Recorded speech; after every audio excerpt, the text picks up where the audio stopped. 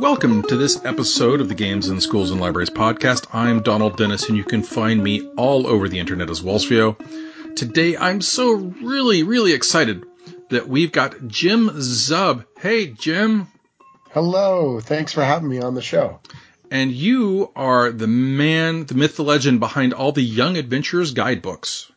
That's right. For Dungeons and Dragons, I'm the project lead and the lead writer on these series of books that have been put together for 10 Speed and Wizards of the Coast.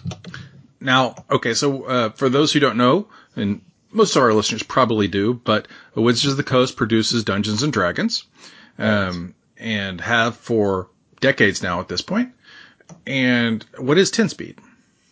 10 Speed's an imprint of Random House, so they're sort of like a publisher underneath the larger Random House umbrella. And Random House distributes most of the Wizards of the Coast game products, sort of in bookstores and game stores and things like that. Nice. Well, yeah. It being an imprint for a publisher, probably most of our libraries knew that too, or librarians will have known that too, but I did not. Yeah, 10 Speed normally does stuff like cookbooks and art books and things in those kinds of spaces. It's only recently that they've started doing more kind of, I guess, game-centric kind of content. They did a book called Art and Arcana, The History of the Art of Dungeons and Dragons, and that did extremely well for them. So I think they're extra motivated to be making those kinds of books. Well, excellent.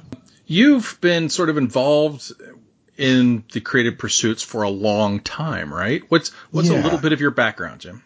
My background's originally in animation.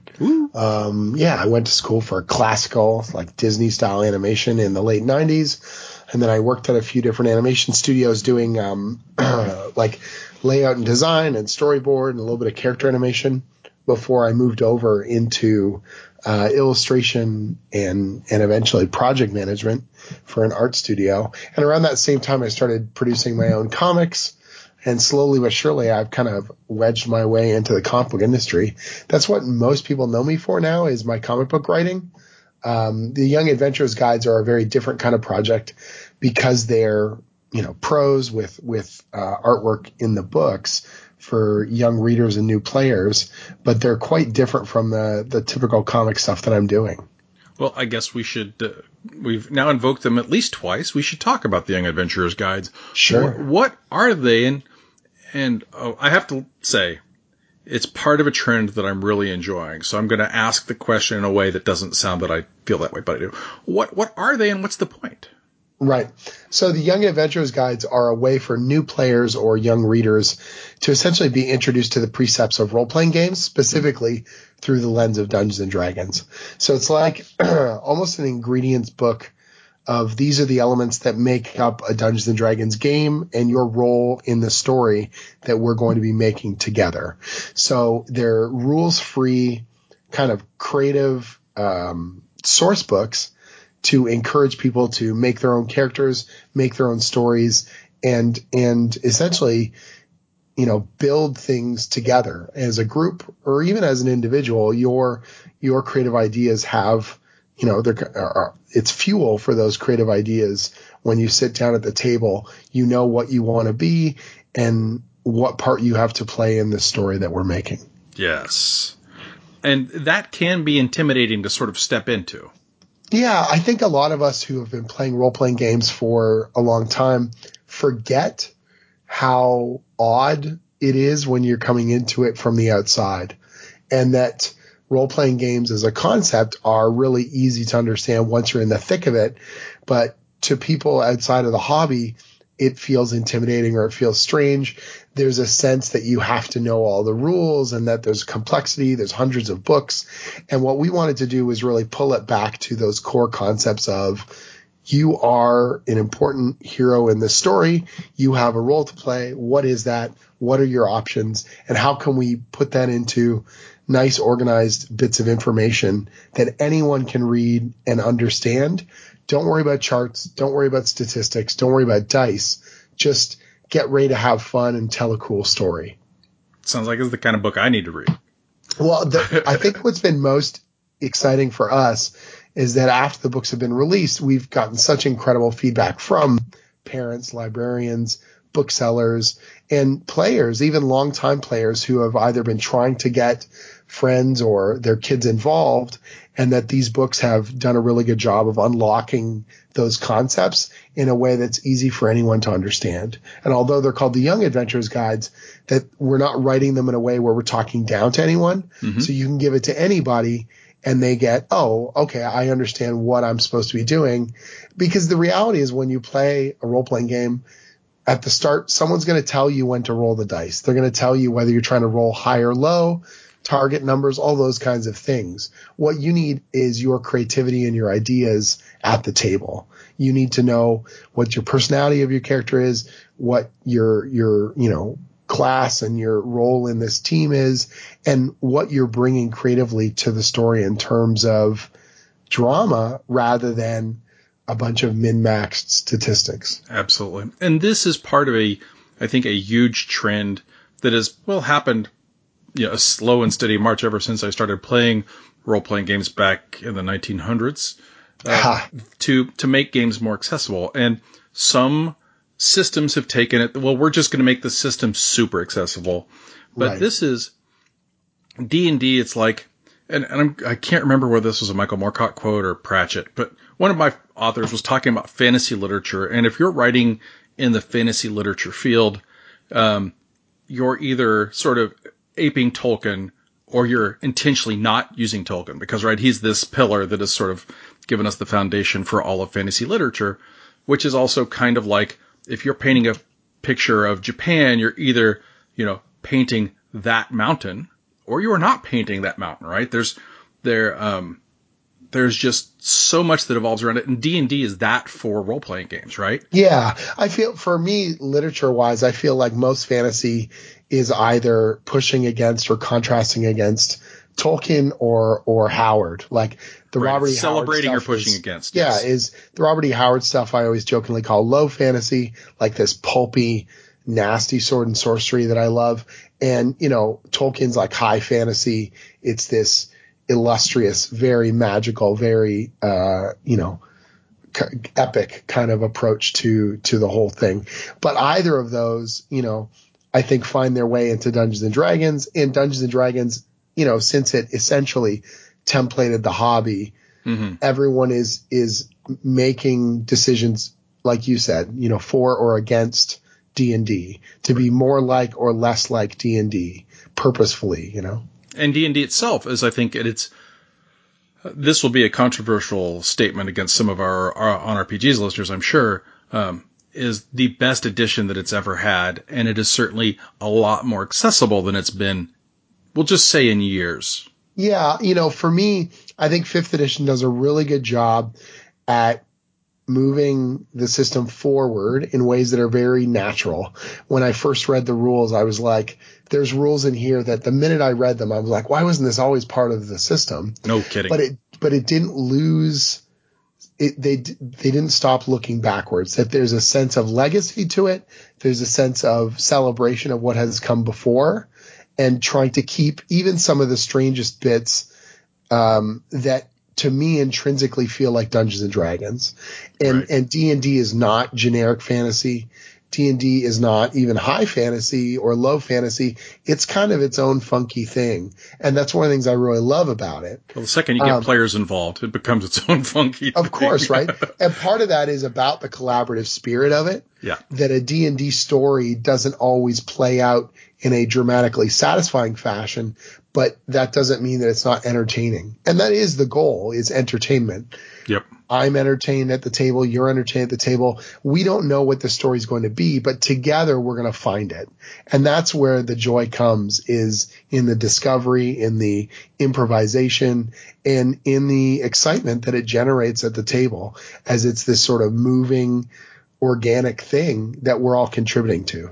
And sort of bringing it back around, with first edition, before it was called first edition, right? You also had basic and expert D&D to sort of talk down to the younger player. Like, oh, this is your starter set. Here, have this.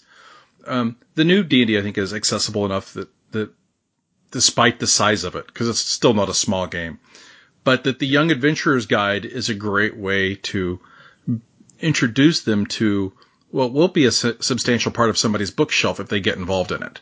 Right. And for me, once again, it's like introducing someone to D&D or role-playing in general is not about dice, and it's not about statistics. Oh, it's so about dice. I mean, well, it is when you're playing, but I'm saying a new player, right. I'm going to get them in the door with narrative. I'm going to get them in the door with drama. I'm going to get them in the door with focus, where I say you have choices to make, and the choices you make will have a distinct importance in what we're doing.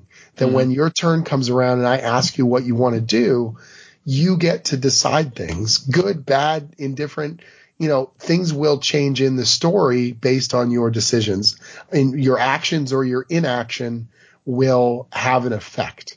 And for people who are used to going about their lives, not feeling people don't pay attention to them, people don't get them involved or make them a focal point of their day to day, there's something very empowering about that. There's something very exciting about that.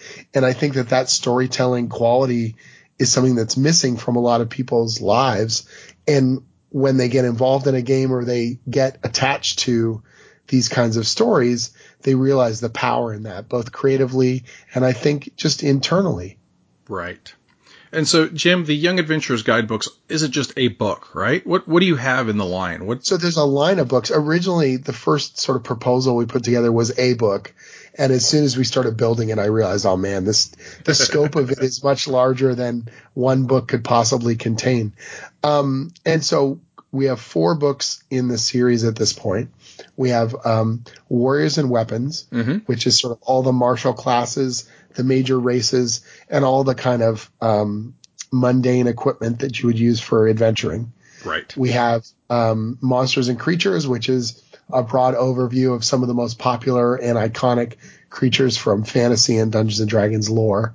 But it's organized in a different fashion. It's not alphabetical. It's thematic. So we're moving through different environments. We start underground, and then we move to the surface. So you've got like oceans and forests and hills and farmlands and graveyards.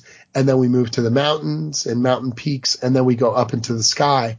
So you end the story, if you will, you end the book with dragons. And so it's got a real feeling of building and intensity up to this epic thing. And because each set of creatures is in a particular location, you sort of start to see the narrative potential in them as groupings as opposed to individualized profiles. That's and then neat. I thought it was something just really different. And again, trying to create narrative even in presentation. Then we've got Dungeons and Tombs, which will be coming out in late November. And that book is essentially doing a tour of 6 iconic locations from D&D lore. And then the back chunk of it is all about making your own dungeons, using those examples as a springboard to create your own cool spaces, along with, graph paper mapping symbols and ideas and traps, and then dungeon specific creatures. Right. And then the 4th book is Wizards and Spells, and that's all the magic casting classes and then magical items. And is that one out? No, that one's coming out early next year. Okay. So I've got to get a spoiler from you. What is one or two of the iconic D&D locations that you're talking about? Is there like a Temple of Elemental Evil in there? There is a Temple of Elemental Evil, absolutely. So that's one of the 6. We've got Castle Ravenloft is another one.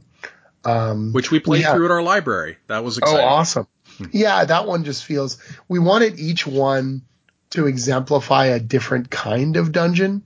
So you could just do underground kind of layers and you would be able to fill all 6 or, dozens, to be quite honest. But we wanted to do kind of very different locations that exemplify the potential. So one of the ones we did was a pirate ship called the Sea Ghost, because it's like, oh, look, it doesn't have to be a building. It can be a vehicle. It can be on the water.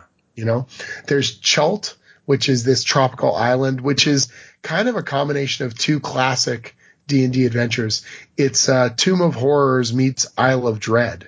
Oh, okay. So it's this tropical island but in the center, and the island has all sorts of adventurous spaces. And then in the middle of the island, there's this very, very dangerous trap-ridden dungeon that is run by a demi-lich, just like the classic Tomb of Horrors. And it's called the Tomb of Annihilation. So that's the 5th edition equivalent of, Tomb of Horrors by way of Isle of Dread.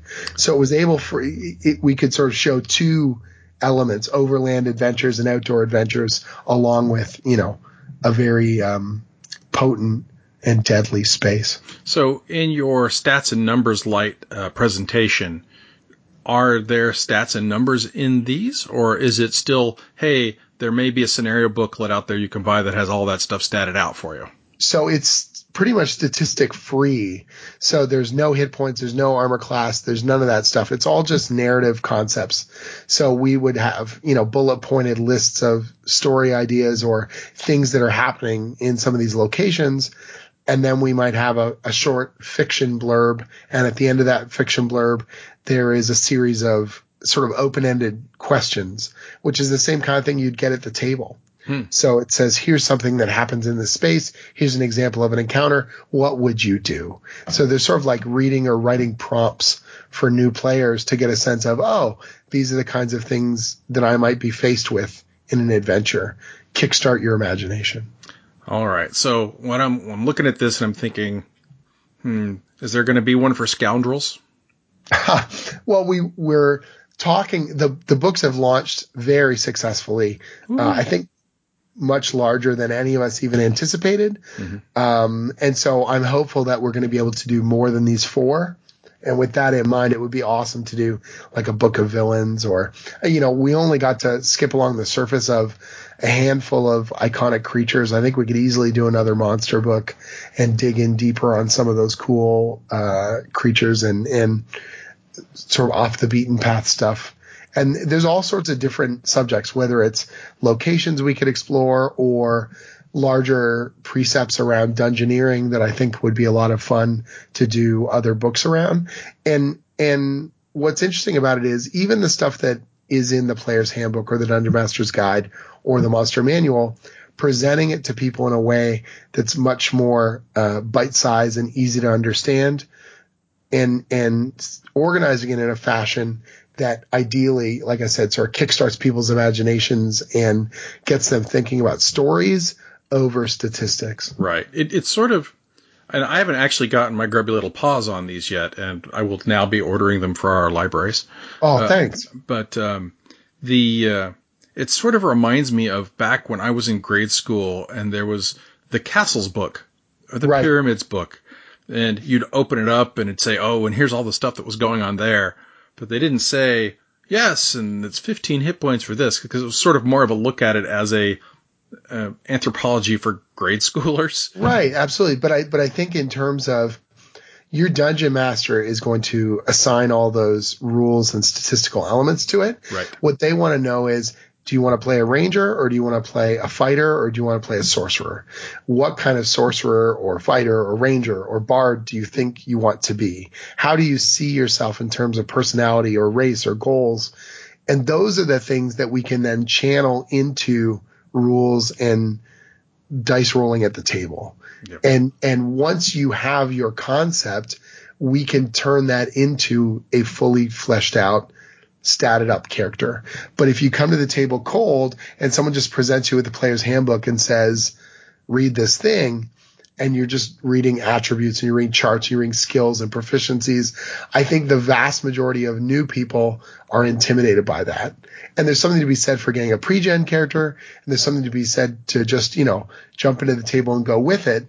But for a young reader who may not know or feel confident, or for a new player who just wants a little more grounding in these things before they sit down at the table, I think it's really valuable. One of the things that surprised us, we were talking to a librarian at Gen Con, and they said that in their game that they're running for, middle graders, they made the Monsters and Creature book an in-game artifact. Yeah. That some old hunter said, kids, this is everything I know about monsters, and hands them this book.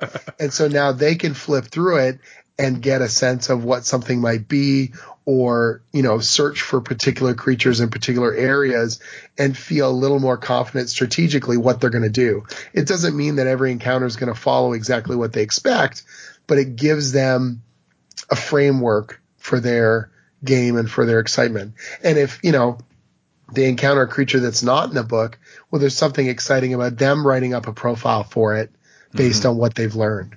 And that's really neat. So what is the voice from these? Like, is it someone who is passing information, or are you talking to the player, or are you talking We're talking to the player the majority of the time. Okay. We're talking in a broader lore sense, in that way.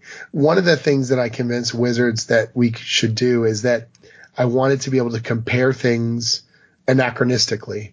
So if I tell you that a particular creature is as long as a school bus, that was exactly what I was thinking. That gives you an instant frame of reference for size. If I tell you that this creature is so tall that when you look out your second story window, you're looking in its eyes, your imagination is ignited off of that idea. It gives you something really visceral as a storytelling, precept there.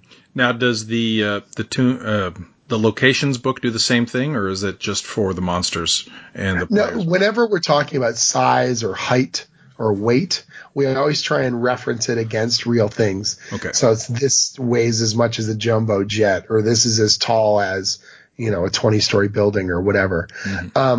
For the locations, obviously, we're talking in-game lore stuff as well. But, when we talk about how powers work, I'm not talking about how much hit points damage it does, or I'm talking about how many rounds you're going to be affected by it. I'm saying it in terms of minutes, or I'm saying it in terms of this will hurt you very badly, that kind of stuff, or this can burn you alive, or this creature can eat you whole, rather than saying it does 66 points of damage. Right. Well, that's exciting. Yeah. And I think, again, it's trying as hard as possible to look at this from the outside.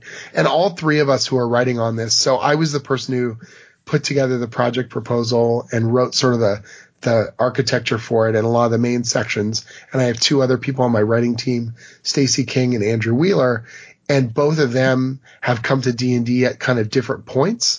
So I'm the grognard who's been playing for way too long, and Stacey kind of came into it a little bit later.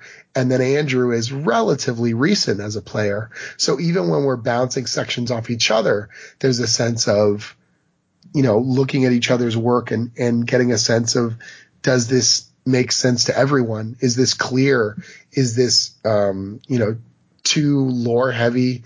Are we winding ourselves too much into the details? Are we hitting those broad notes in a clear way? We can sort of check and bounce all the stuff off each other. Or if I say, hey, we can do kind of a deep cut Easter egg that, even an older reader can read this and go, wow, I can't believe they mentioned this thing that ties into, old school D&D stuff, even though we're not pushing anyone out. That's neat. Well, is there anything that I have forgotten to ask about the Young Adventurers guys? I think one of the things that's amazing to me is the, when you work with a huge publisher like Random House, their printing and distribution is so massive. These beautiful little hardcover, full color books have got brand new artwork. Wait, they're hardcover? They're little hardcovers. I was imagining them to be, not hardcover. Yeah, no, they're little hardcovers, and they're $13. They're 120 pages. And they're little, hardcovers, $13.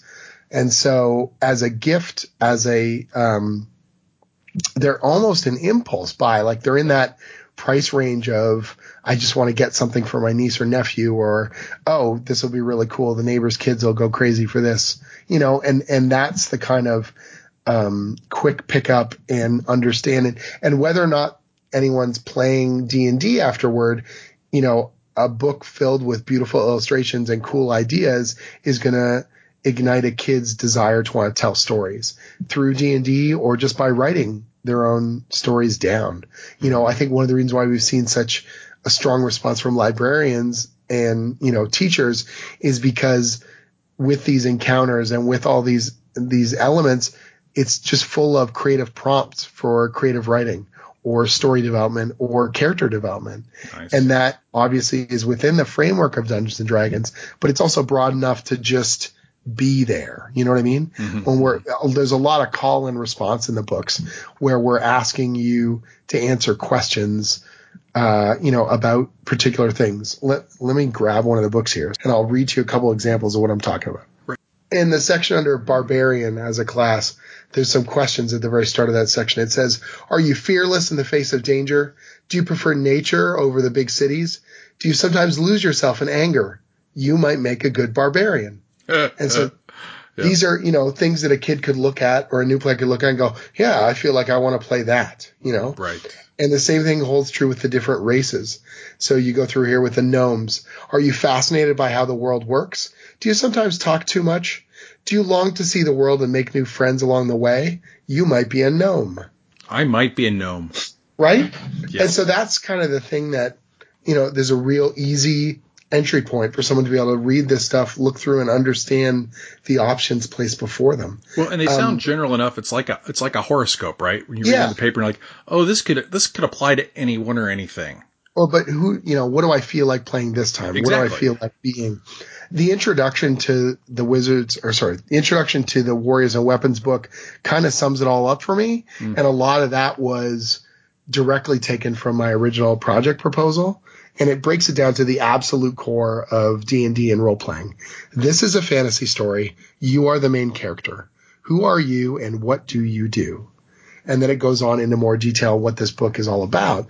But that's really what it is. All the dice, all the stats, all the things don't matter as much as you knowing who you want to be in this story and making exciting and entertaining decisions around that. Right. Well, that's pretty cool. Now, so assuming that I want to get these for all of my branches of the library. Now, I live in the wilds of South Carolina. Right. I'm assuming these are all aimed, directly at what was the age group again? We're saying, generally 8 and up, but we've actually had people tell us that they've been reading them to younger people nice. As like story time and stuff. They'll the kid picks a monster and then they'll read through them together. Oh, that's pretty neat. Yeah. So if I were to get this for one of the libraries how much D&D trouble am I going to get into for having these in my library? Well, that's kind of the core for us, was about making sure that there's nothing. It is using all the D&D lore, but there's absolutely nothing in here. I mean, the 5th edition D&D books are also, I think, pretty free and clear in terms of, controversial material. Right. I think the books are really, really well organized and really smartly done. They've got a sense of diversity that they've never had before. You're seeing all kinds of different people going on adventures. You're seeing, this isn't the era of the chainmail bikini, anymore. Yes. And so the same thing here. One of the original ideas was I was hoping we would have some original artwork and some artwork taken from the books. But 10 Speed came back with the wonderful idea of let's do all new artwork. So even if you have the D&D books, there's like 60 or 70 pieces of brand new artwork that are in each of these books you've never seen before.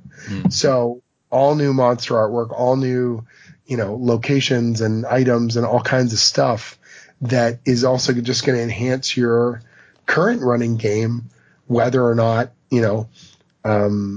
you have the 5th edition books or not. That's pretty cool. Yeah. And the next question is do you have a introductory adventure to point people at once they have gotten through, or are you assuming that they're going to find their own DM who knows these things and will take their hand the rest of the way? So there's no adventure in these books, right? But I think the brand new Dungeons & Dragons Essentials kit has got a bunch of really great introductory adventures and one-night adventures that are meant to be played in one, session. Mm-hmm. And I think those are pretty perfect to build on what we do here in the Young Adventurers Guides.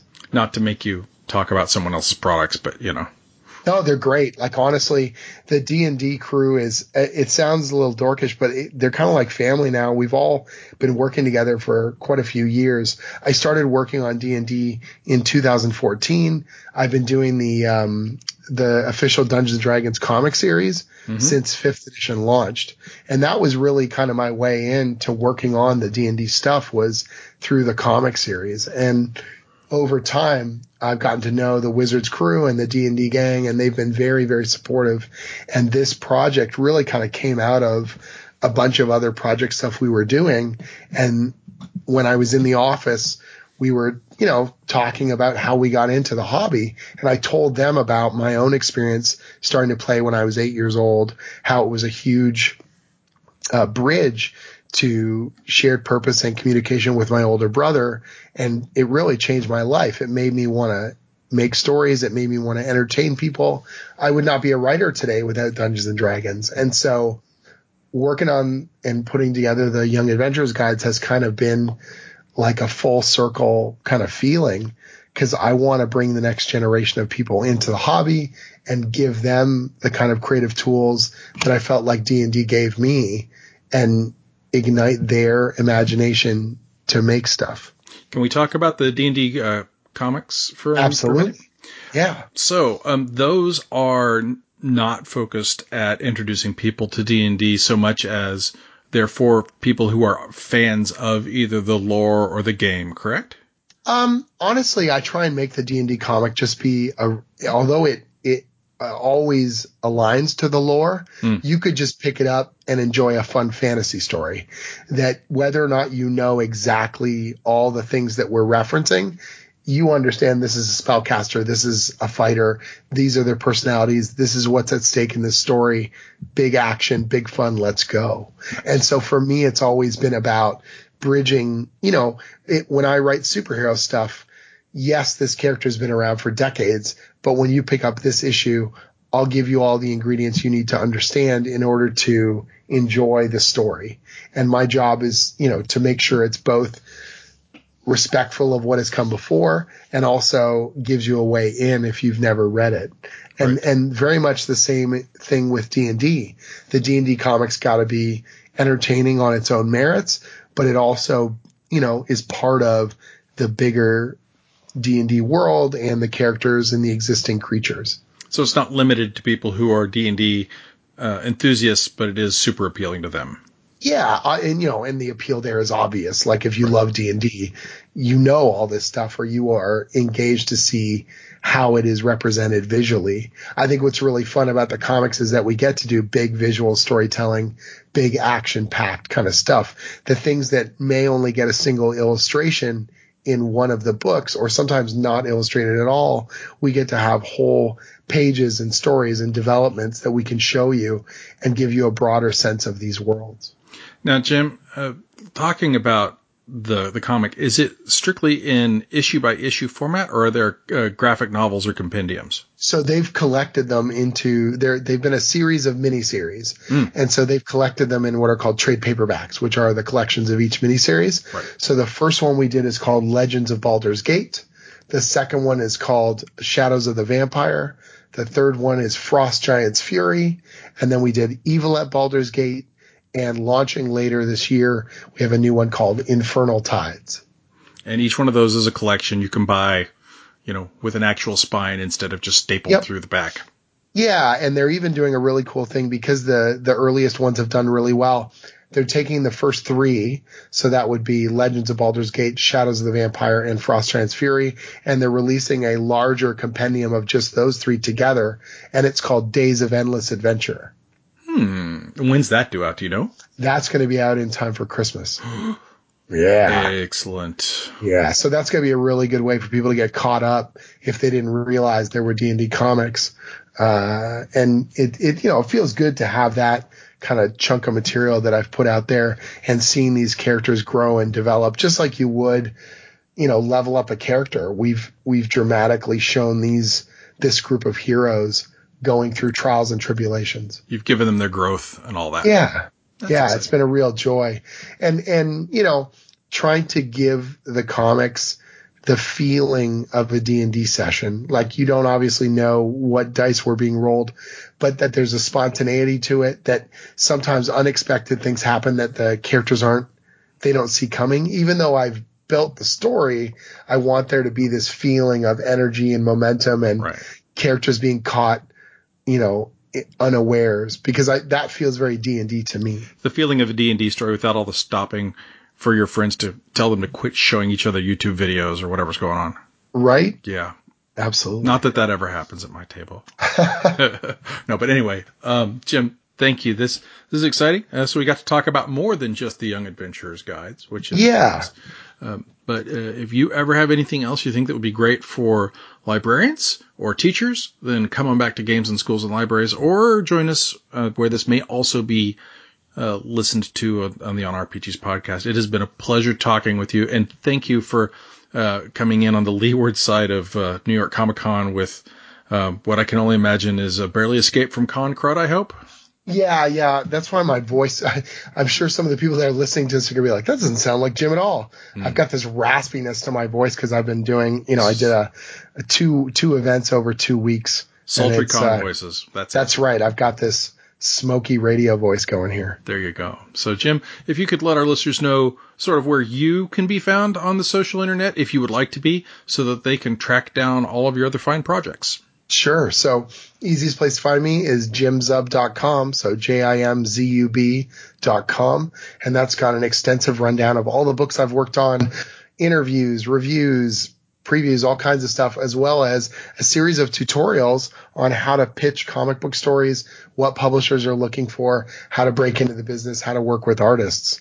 So as I was getting going in the industry, I was writing this stuff down as I was figuring it out, because I noticed there weren't a lot of resources for that.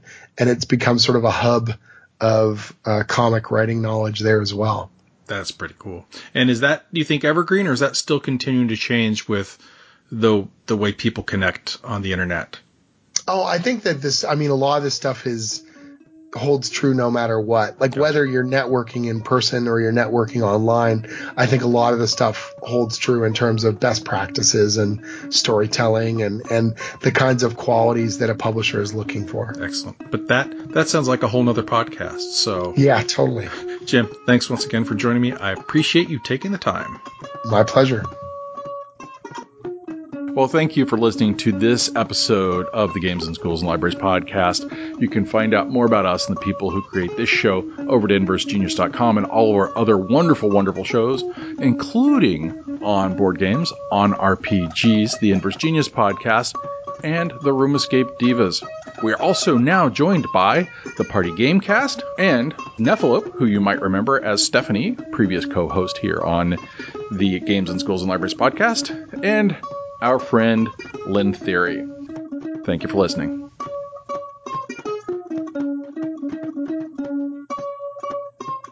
Games in Schools and Libraries is produced in association with the Georgetown County Library System.